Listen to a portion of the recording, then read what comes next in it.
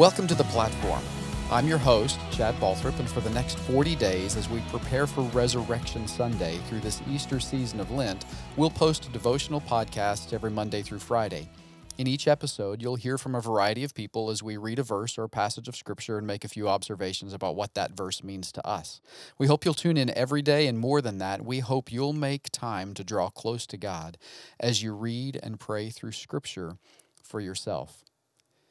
You know, yesterday we looked at Romans chapter 12, verse 1. Today we're going to read verse 2, but I'm going to start in verse 1. So Romans chapter 12, verses 1 and 2. I beseech you, therefore, brethren, by the mercies of God, that you present your bodies to God a living sacrifice, holy, acceptable to God, which is your reasonable service. And this is verse 2. And do not be conformed to this world, but be transformed by the renewing of your mind, that you may prove what is that good and acceptable and perfect will of God. I love the idea that it says, and do not be conformed to this world. What it means to be conformed, that we would be shaped by, that we would be shaped like the world, that when people look at us, what they see would be a reflection of what the world says, rather than a reflection of a reflection of who we are, or maybe even a reflection of what God says. And right here in verse 2 it says, and do not be conformed to this world. Well, what's the alternative? Well, the alternative is to be transformed by the renewing of your mind. You know, when I think about even the name of this podcast, The Platform, that idea that God has given you a place of influence, that He's given you principles on which to stand. He's given you a process or a plan to follow. And with all of those plans and processes, with those principles, He's given you an opportunity for influence. And that's what your platform is. Well, how do you use that platform to God's greatest glory? Well, I think chapter 12 of Romans, verse 2, tells us a little bit about that. And do not be conformed to this world, but be transformed. And in that transformation, that becomes your platform, the story of how your life is different because of the grace of God that's been given to you. Now, he goes on to give an example of how you can do that. How is your life transformed? Well, it's by the renewing of your mind. When I think about the transformation in Paul's life, Paul was a murderer his heart was transformed into a missionary. And in Galatians chapter 1, he tells the story of that transformation. And he says, you know, they were hearing only that this man who once tried to persecute the church of God, he's been so transformed by the gospel that he now preaches the faith he once tried to destroy. Galatians 1:24, what an incredible verse it is. Paul says, and they glorified God in me. See, that's what happens with our platform when we are those people who aren't conformed to this world, but transformed by the renewing of our mind.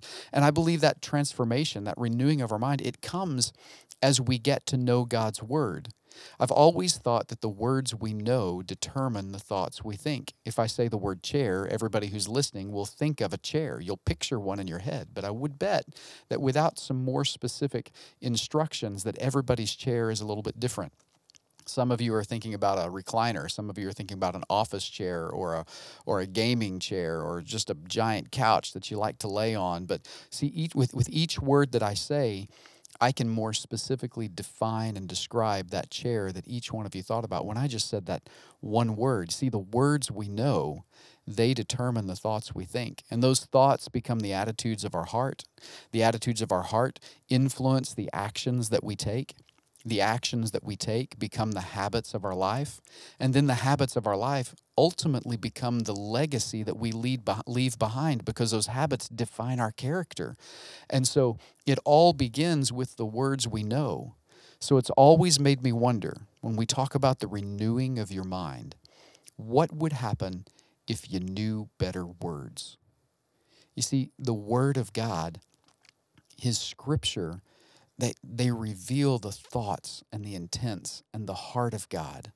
And it also rightly divides our heart and our thoughts and our intents. And so that's the value of Scripture memory, of hiding God's word in our hearts so that we might not sin against him. And I know some people will say, well, I can't memorize Scripture. I'm just not good at that. Well, it's not really about an ability. It's really more about internalization than it is memorization. Scripture memory really is all about familiarity and feeling. Those two things combined, familiarity and feeling. There's an old commercial, and I'd show my age every time I tell this story, but there's an old commercial. It always said, 2 all beef patties, special sauce, lettuce, cheese, pickles, onions on a sesame seed bun. And most of you who are near my age would be able to say, I know what that is. That's a Big Mac. And the reason you know that isn't because, the reason I know that isn't because I sat down and thought, wow, that's really cool. I've got to memorize that. No, it's because they played it on television and radio and in newspaper ads. It was everywhere. And so I just became so familiar with it, I couldn't forget it. That's how you memorize Scripture. You put it in front of you every day. You read it in the Old Testament it says when you wake up, when you get up, when you lie down, when you stand up, as you walk along the path, as you do your daily things, you put Scripture in front of your eyes and you just become so familiar with it that it becomes a part of you. But Scripture memory isn't just about familiarity, it's also about feeling. There was this moment when I was standing in church and I turned around to meet someone new. And I reached out, and because I was very suave and debonair, I reached out and I shook her hand and said, hi, my name is Chad. And she shook my hand and she said, my name is Londa. And I never forgot, because one day she became my wife. Well, my life and my wife, right? So one day she became my wife. When she told me that her phone number was the exact digits of her phone number, I remembered. And it wasn't because I tried to memorize anything. It was because in that moment there was such deep feeling that was tied to such deep meaning that it became something that was just simply unforgettable. You see, that's the power of words. That's the power of Scripture memory.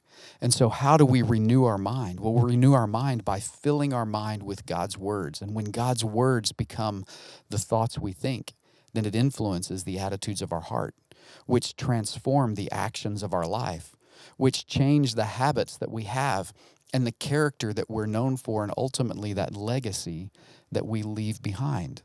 And do not be conformed to this world, but be transformed by the renewing of your mind, that you may prove what is that good and acceptable and perfect will of God. Just like the Apostle Paul, the proof was in the transformation that happened in Paul's life, and they glorified God in him. As God renews your mind, you become the proof of the transformation that Christ has placed in you, that he has accomplished for you.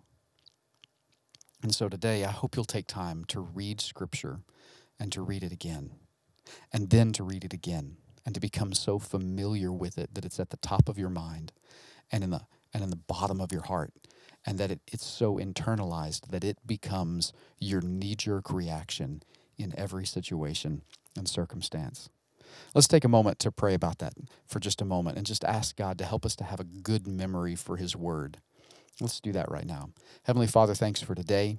Thanks for the encouragement of your word and for the idea that the words we know do influence and determine the thoughts we think. And so I pray that today you would help us to know your word, that through your word you would renew our mind, and that as that renewal comes to light, that we wouldn't be conformed to this world, but that we would be transformed, and that would become the platform where we can shout to the world who you are and what you've done for us, and that the world would be able to glorify God in us. Father, we're so thankful for that. We love you, and we ask these things in Jesus' name. Amen. Well, I'm so glad you made time to jump in and join us today. I hope you'll hit the subscribe button so you can catch future episodes. We're doing these devotional podcasts Monday through Friday. And you can also help us connect with more people by rating and reviewing this episode, or pressing like and leaving a comment. You can also catch more devotional thoughts every day through our partner podcasts like Follower of One. It's available everywhere podcasts are found. Thanks so much for listening. We'll see you next Monday on the platform. We are grateful you joined us today on the platform. If you're in the Owasso or Tulsa area, we would love to meet you face to face. Services take place every weekend at First Baptist Church Owasso and on the Calvary campus in Tulsa. You can also catch us on most social media sites and online at fbcowasso.org. We're praying that God will do something in you and through you that can't possibly be explained because of you. We look forward to how God will use you on your platform.